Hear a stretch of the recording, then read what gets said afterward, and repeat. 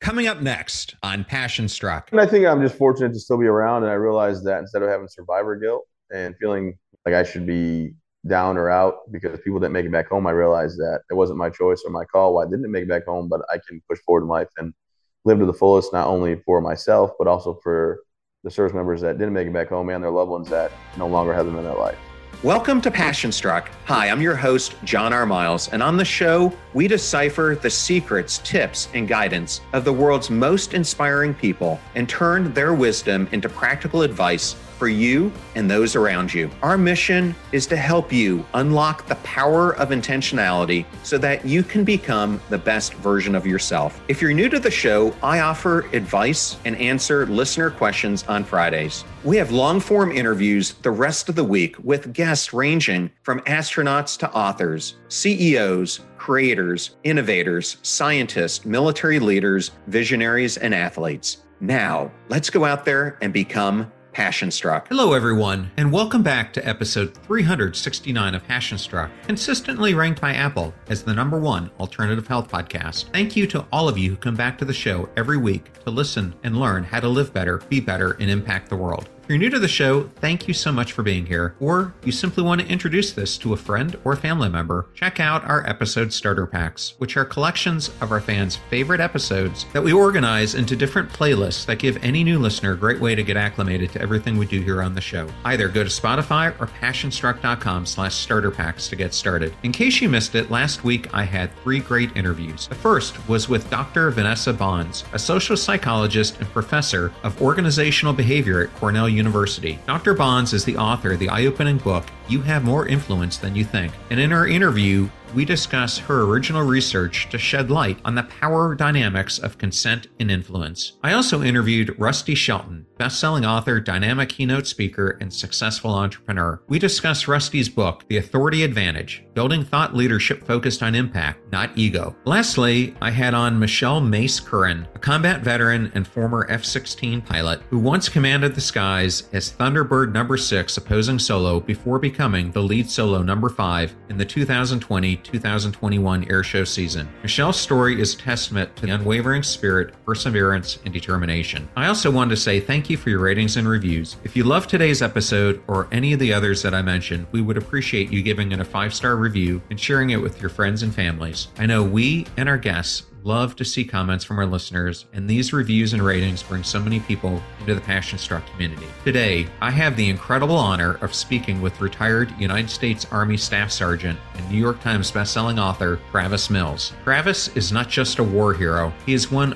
of only 5 quadruple amputees to survive the wars in Iraq and Afghanistan. His journey from the battlefield to where he is today is nothing short of awe-inspiring. In his latest book, Bounce Back, 12 Warrior Principles to Reclaim and Recalibrate Your Life, Travis lays out a powerful roadmap for how to face life's challenges head on and emerge stronger on the other side. This isn't just a book for soldiers or veterans. It's a book for anyone who has faced trauma and adversity and is looking for a way to bounce back and reclaim their life. With nearly a decade of experience coaching others to overcome adversity, Travis shares practical strategies and heartfelt stories that will resonate with survivors from all walks of life. This episode is full of powerful antidote, medical insights, and of course, Travis's trademark humor. So without further ado, let's dive in and learn from Travis's incredible journey and the invaluable lessons he has to share. Thank you for choosing Passion Struck and choosing me to be your host and guide on your journey to creating an intentional life. Now, let that journey begin.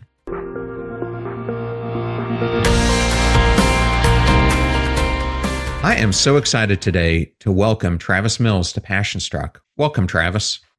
Hey, thanks for having me. Good morning. Good morning. Travis, we all have defining moments in our lives that we will never forget, moments that shape our life's trajectory. Your story is an incredible testament to human resilience and strength. Can you take us back to the moment in your in-laws' bedroom where you found yourself looking at a picture of yourself in a small sterling silver picture frame? And how through that moment did you realize your life was going to be completely different? And how did it influence your journey to recalibrate it? So excited to get out of the hospital. And all I did for the 19 months recovery was think I'm going to retire. I'm going to get out of here. And life is all ebbs and flows or hills and valleys. In the military, where I was a high up staff sergeant and I led my guys, had a great time with it. And then I got blown up. And then I built myself up to be somebody that was a mentor, people look up to, they worked out with and recovered with at the hospital. And then all I wanted was to retire. And then when I retired, I went and stayed in my in-laws' house. When I got there, I got everything that I wanted, I thought. And then I realized I had to figure out who I was. I was no longer Staff Sergeant Travis Mills, leader of combat soldiers. And I was no longer going to be the guy at the hospital that everybody looked up to and talked with, and worked out with, and believed in, and asked questions to, and looked for mentorships. I was now out in the real world, and I didn't know what my next direction was going to be and what I was going to be able to do with it. But my wife luckily walked in, and that's the first time I think I ever showed anybody emotion about what I was going through. And not even like I wanted to, just by accident.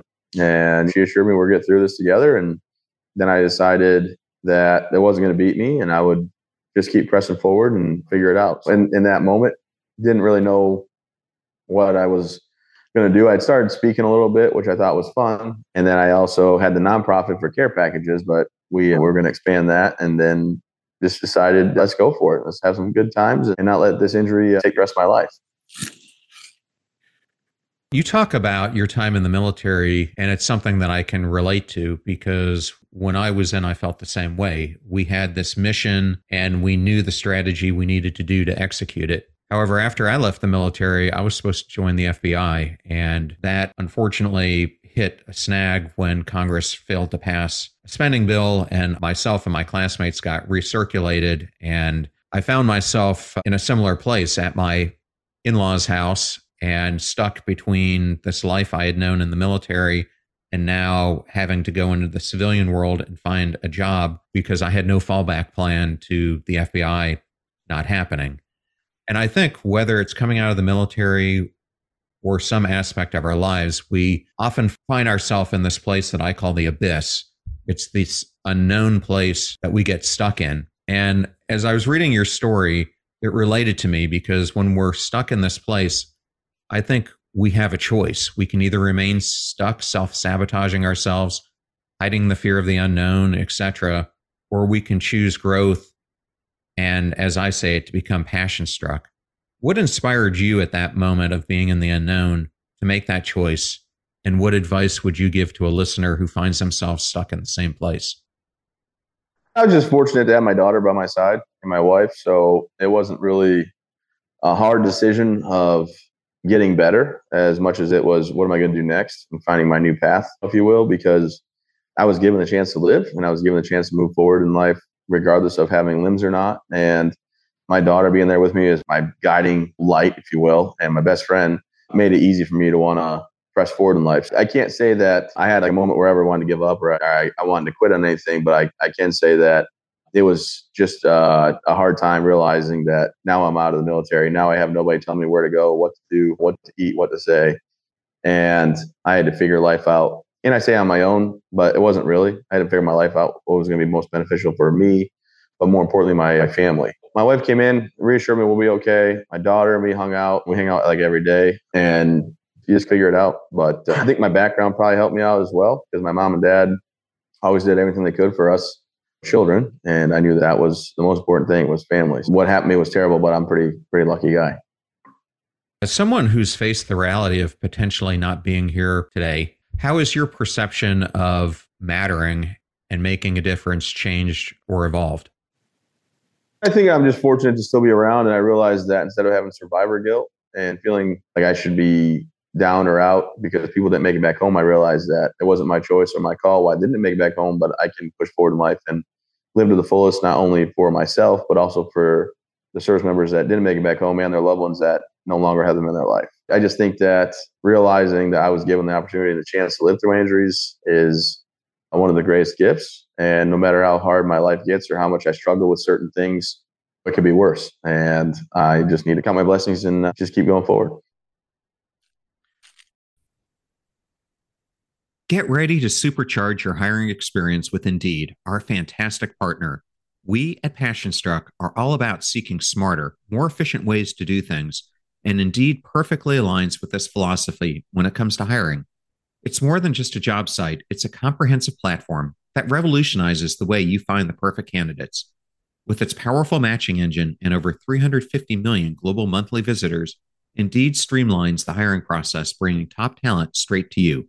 No more sifting through endless unqualified resumes. Indeed does the heavy lifting just for you. And what I love about Indeed is its ability to centralize all your hiring activities, from scheduling interviews and screening applicants to messaging candidates. It's all in one place. During my career, I've hired thousands of employees, and I only wish I had Indeed's efficiency and speed back then. And here's a fact that absolutely blows my mind: 93% of employers, according to a recent survey, say Indeed delivers the best quality matches over other job sites. That's quality and speed hand in hand.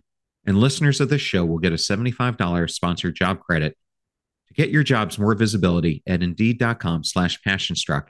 Just go to Indeed.com/passionstruck right now and support our show by saying you heard about Indeed on this podcast. Indeed.com/passionstruck. Terms and conditions apply. Need to hire? You need Indeed. I know all those discount codes are difficult to remember, so we put them all at passionstruck.com/deals. Now, back to Passionstruck. Yeah, one of the things I love that you wrote in the book is that we need to learn to separate the trauma from the struggle. Why is it what truly matters is not the struggle, but how you struggle? Well, it's about how you adapt and overcome. That's how you can understand like that struggle is real and there is stuff going on, but there's ways to be stronger. There's ways to get through it or adapt with it. Maybe you won't ever recover fully, but when you do have something come up that is constantly nagging at you or is a burden on you, there's ways to get around it and to cope with it. I remember how hard it was for my recovery, but I don't worry about because the bomb hit me. I don't worry about when that bomb hit me anymore because it's something that happened in the past. Now I every day have to put my legs on and my arm on and walk around in prosthetics and use prosthetic hand to feed myself and dress myself and to drive myself around. It's always a constant reminder of what I went through, but it doesn't mean I got to live where I went through. I can just keep pushing past. Today, we're going to spend most of the interview talking about your new book, which releases on November 7th, Bounce Back: 12 Warrior Principles to Reclaim and Recalibrate Your Life. And I was hoping you could describe Bounce Back because it's not just a title, but it's a powerful message that you want to share with the world. Can you explain the main reason you wrote it and how it has shaped your life post-injury? Absolutely. I'm very fortunate to be a speaker at a lot of events. I'm actually flying to Alabama today, right after this. And then I got to head to Florida next week. But I think that the biggest question I always got was, hey, how'd you do it? Like, how'd you recover, end up being this person that's happy and smiling and joking around and all that? I realized that after they said that, they always told me something going on in their life. I had cancer. I have a car accident. I have this. I have that.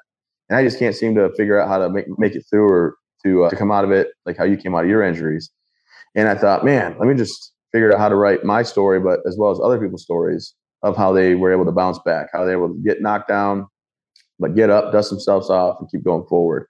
And the unique part about my new book coming out that I'm very excited for is it's not just my story. It's stories of people that went through cancer and divorce and house fires and drug addiction, but how they were at the bottom of the barrel, right, the lowest that they could be, and then how they clawed and got their way back up and how they were able to bounce back, as well as there's medical background, so theories and research papers and studies that go into how the mind works and how you're able to think a certain way and change your mindset, or why you feel a certain way due to what your brain does in situations that you find yourself in. So I'm truly excited how it came out. The collaborative author, Kathy Huck, the research author I worked with, was just a wealth of knowledge, very fantastic. And I think it's a book that doesn't speak just to military people or just people that serve, whether it's first responders or firefighters or any kind of service. I think it speaks to everybody because everybody goes through something, and it showcases that we're not all alone in this and we're not isolated with what we're going through. Other people have struggles, and this is how they were able to bounce back and get through it.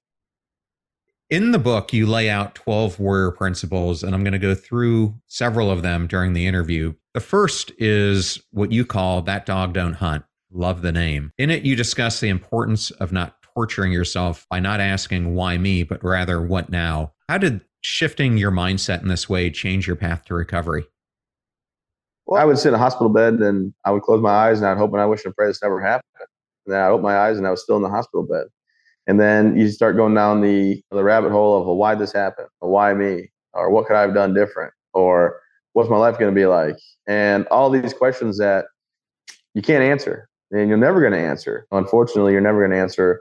Or in my situation, I'm never going to answer why this happened to me. I have to accept that it did happen. I accept, all right, it happened, and I have to move forward. So With me, it's just about understanding what we can control, what we can understand, what we can figure out compared to what we can't. And simply put, I can't figure out why this happened.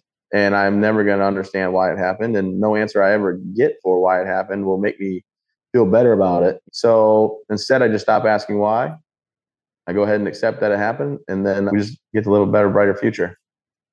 In Principles 3, you outline the concept that you point the finger and four fingers point back at you. And you talk about the importance of being compassionate to our emotions.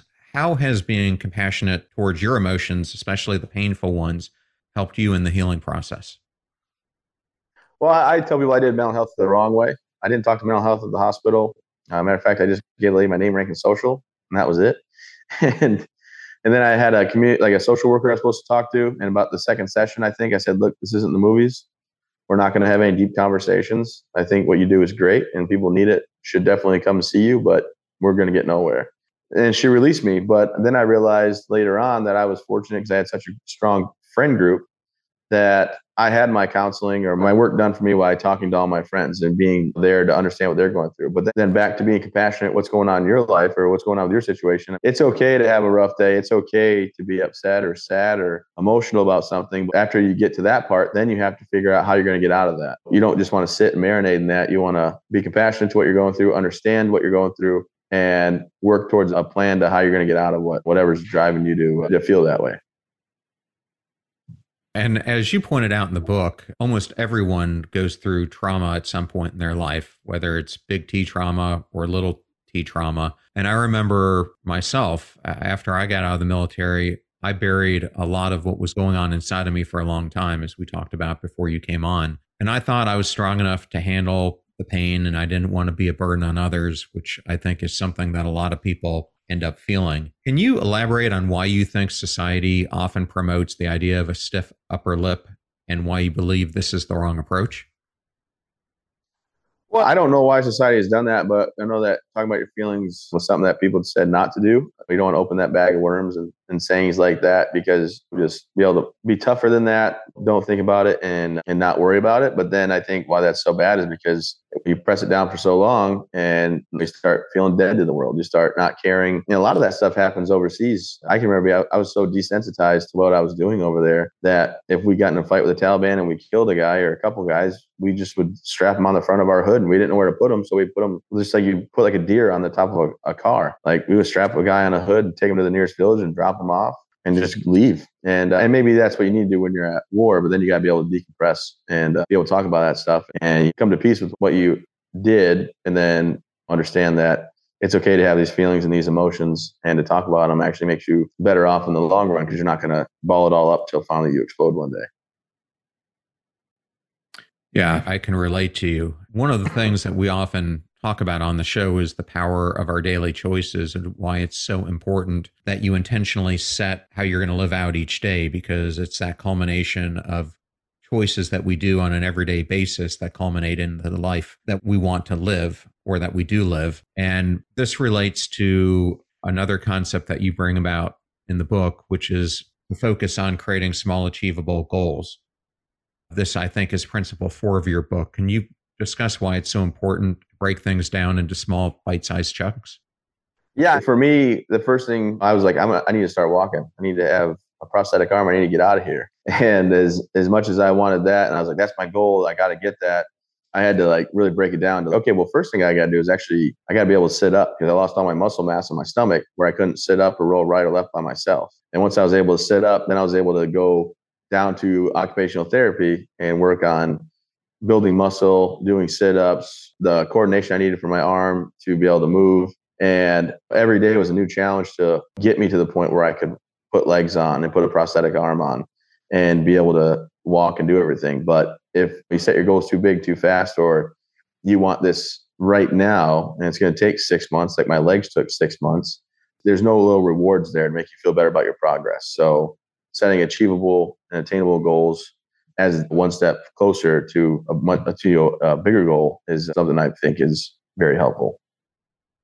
Can you take us back in time to that point where you were starting to make these incremental achievements. How was your mindset at that point, and how did you get on from day to day when you were faced with such incredible setbacks that were staring you in the face? Yeah, I'll be honest. The reason I wanted my hand to work so bad is sheerly embarrassment, because as a 25-year-old, I needed help with everything. I needed help getting a bedside shower, to using the restroom, to getting dressed, to getting fed my food, because I couldn't do it myself. And I was like, I got to get an arm. So 5 weeks into my recovery, I was able to put my prosthetic on for the very first time, learn how to open it and close it and rotate it. And I fed myself. I started dressing myself. No one else helped me ever again with using the restroom. And that was like my driving force. I need to be independent if I'm going to live through this. And then a bigger thing was, okay, I need to walk and get better, because my wife said she's going to stay with me.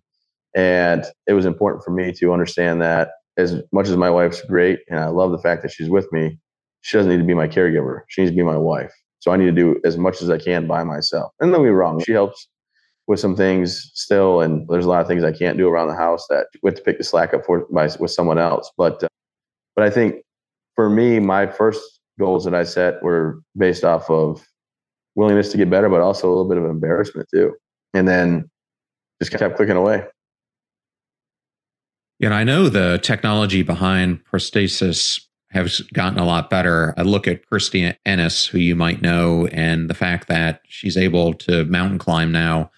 What are some of the capabilities that it's allowed you to do, and what are some of the limitations that are still there in technology today? Well, they come out with really high tech and advanced arms and hands, which are great, but they're not as durable as the one I wear now. So when I push down against a chair to stand up, if I have the single motor fingers, it breaks because my weight will break it when I stand up. But what they have now, the technology I have right now, I have my hand here. I can go 360. That's pretty cool. But I can do everything I need to do with that. And then my legs are actually the coolest, because not only to help me walk, but they are Bluetooth. So I lock my legs to my drive mode on my phone. And I drive like everybody else with my right foot going back and forth to the gas and brake pedals. Very natural feeling. And then they're waterproof. So if it rains, I'm not like worried, oh my gosh, am I going to break, and things like that. But just the fact they have all this stuff, you wake up in a hospital bed on your 25th birthday with no arms, no legs, and you think your life's over, you have nothing left to give, and now you're going to be someone's burden the rest of your life. To where today I woke up, I took my daughter to school, I went to the dentist, came here, I got a haircut next and a beard trims, and I can do all this stuff independently. And it feels pretty awesome. I just have 5 minutes of my day. I need my father-in-law or my dad or my wife or somebody in my close circle to help put my legs on the right way, my arm on the right way. But once I get those on, I'm off to the races. Yeah, a good buddy of mine, I'm not sure if you know him or not. He's a retired Navy SEAL, Captain John Doolittle. He's part of a company called KATSU, and one of the things that they are working on is to help service members and other people who have lost limbs, because I'm not sure if you've ever experienced this, but a lot of stories that he talks to me about are after you've lost a limb, you still have the sensation of it still being there. And I was wondering if that was something that you've ever experienced. So I was in terrible pain my initial time in the hospital, that they thought they were going to either give me so much painkillers I was going to die, or I was going to just end up having that kind of pain the rest of my life. So I was actually given special like treatments that they were trying, like they were cutting edge, had to sign paperwork. And the third one they gave me was a ketamine coma. And they gave me 600 milligrams of ketamine per hour for 5 days straight. And the idea or philosophy was it would take my brain and reset where my nerves are, because they believe that phantom limb pain is when your nerves, say my right arm, they try to go from here, they go down, they get blocked, and they're like, I can't find the hand. So they go over here and they try to find the hand, and they go around and they keep going, and it keeps like zapping and hurting. And the ketamine was supposed to reset my brain to think where my nerves end is where they end now. There's no longer a hand or an arm attached. And I was the second in the nation and 30th in the world to have it done. Big case study done on me, and it worked great. Actually, I am no painkillers, no medication whatsoever, and I don't have any phantom limb pain or anything like that ever since I had that procedure. Man, that's incredible. Talk about a major life improvement. Thank you for sharing that. And I know one of the things that's been important to you are nonprofits that have helped you along the way, and they've been helpful for me as well, especially finding post-traumatic growth. In principle number 9, you talk about your partnership that you do between the Boulder Crest Foundation and your own charity. Can you talk about what you were doing with the Warrior Path program and how it's helping veterans and non-veterans alike? Yeah, absolutely. The Warrior Path program is fantastic. It's a wonderful addition to the Travis Mills Foundation. Every time I was speaking somewhere, somebody would come up and say, "What do you do for post-traumatic stress?" Because you do so much for physically injured service members and their families. And I would always tell them, check out Warrior Path program or Home Base program. And Warrior Path was able to open up their offerings and have other locations that would partner with them. And we became one of the first to partner with them.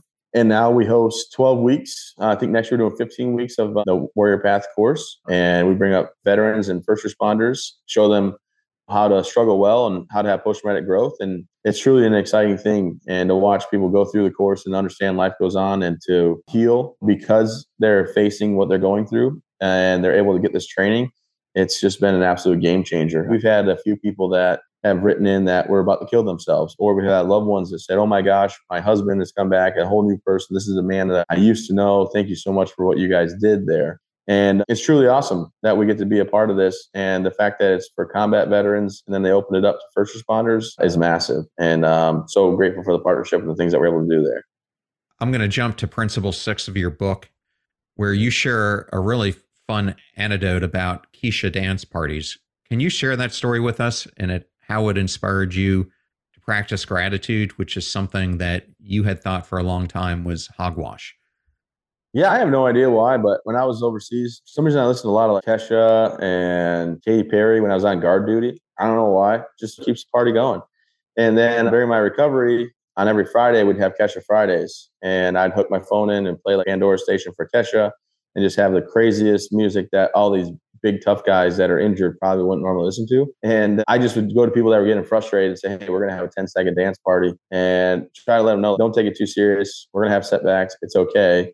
And we just would listen to some Kesha and just have a 10-second dance party or talk about what they're going through and help them refocus on the good they're doing, not the things they're struggling with. And I think it was a great way to reset for them in the moment that they were having, but also who doesn't like to dance a little bit? You know what I'm saying? I'm all shoulders now. I got to be careful. I did jujitsu last night. And I don't know what I did, but man, I messed my left shoulder up, which is not good. It's my only shoulder I really got left that's usable. I did something last night when I was doing jiu-jitsu. I didn't lose, though. I didn't lose. Well, Travis, you've had the opportunity to speak to and inspire people all around the country. Can you share with the audience a story of someone that you've met who has significantly been impacted by your message?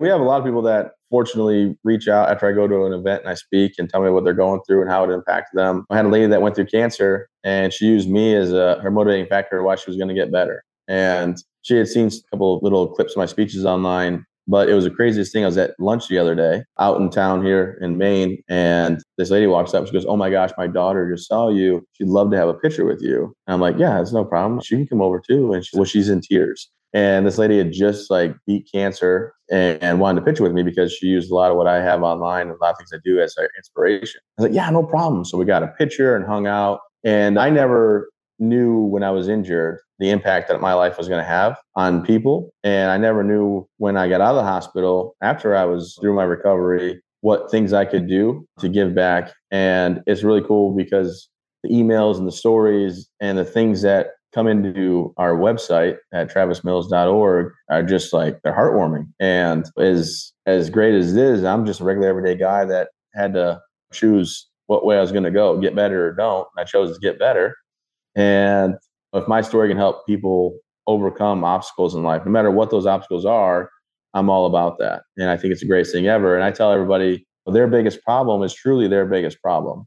So there's no reason to downplay it. If they think it's the biggest thing going on in their life that's bothering them, then that is the biggest thing going on in their life. So nobody has to come to me and say, "Well, I have this going on, but it's not what you're going through." Because in truth, what I'm going through is different than what they're going through. And we all have our things we deal with. So if my story, like I said, can help anybody, I love the fact that I get to do that. And just to have people come up and hug me and tell me that they've had to fight cancer and they did it through my videos and my stories and things like that, just that means the world that I'm able to help people and impact them in a positive way. Yeah, and I know one of the audiences you talk to a lot is corporate environments. How do you translate your story, which on the surface could seem like a very personal one, into helping people understand how it can be impactful in the workplace?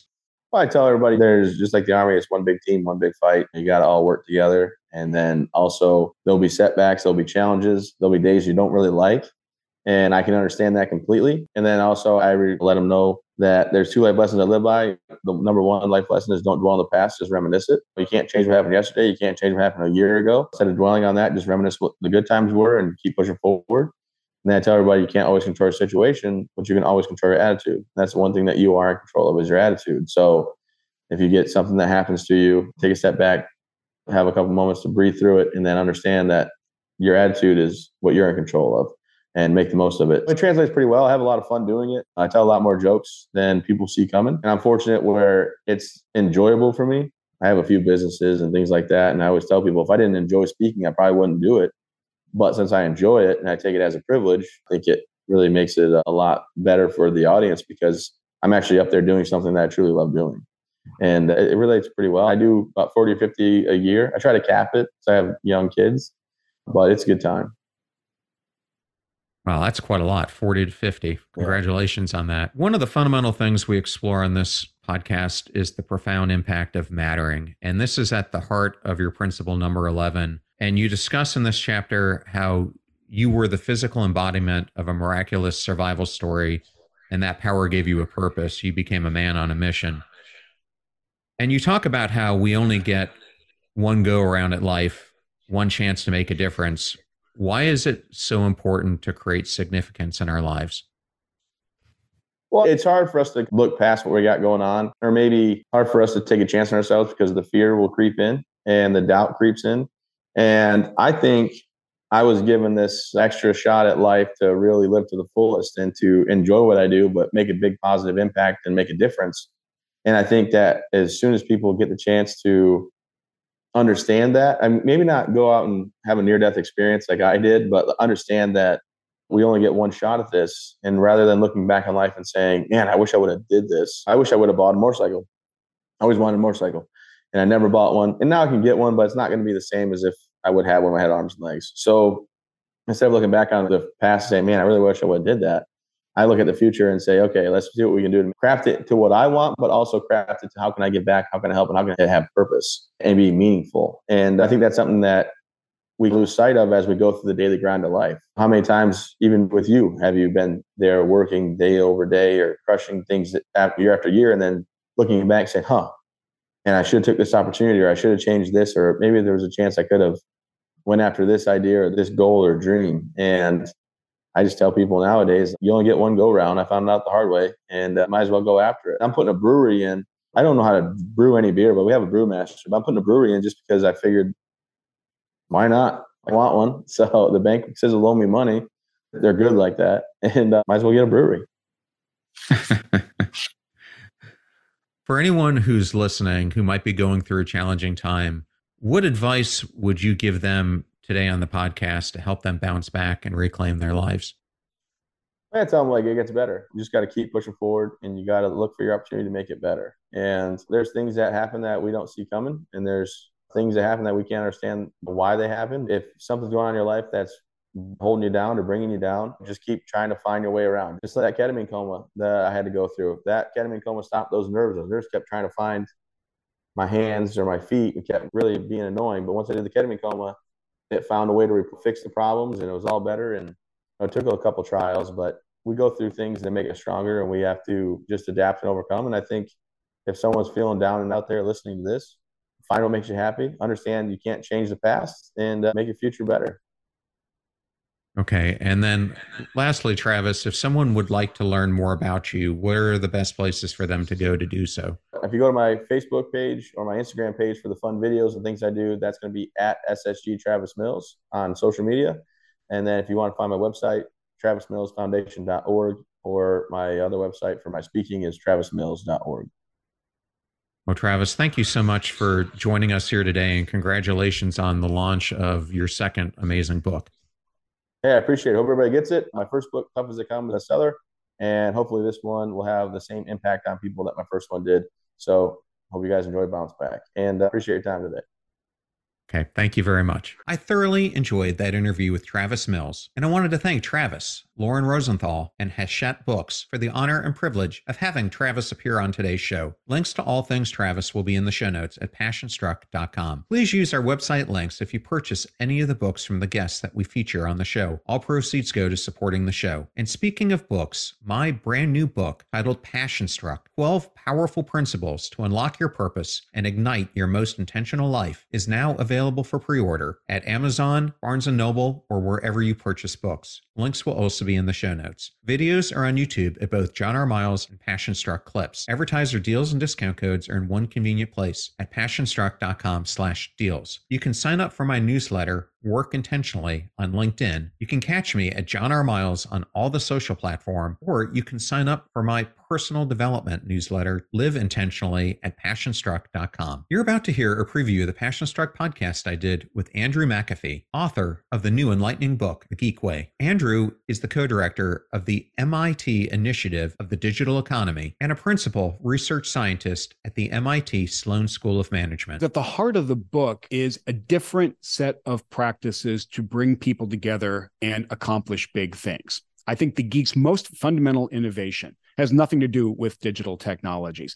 I think they have iterated and experimented their way into a better set of practices, all centered around bringing us weird human beings together and letting us accomplish really, really important things. The fee for this show is that you share it with family and friends when you find something useful or interesting. If you know someone who is dealing with adversity, then definitely share today's episode with them. The greatest compliment that you can give us is to share the show with those that you love and care about. In the meantime, do your best to apply what you hear on the show so that you can live what you listen. Until next time, go out there and become passion struck.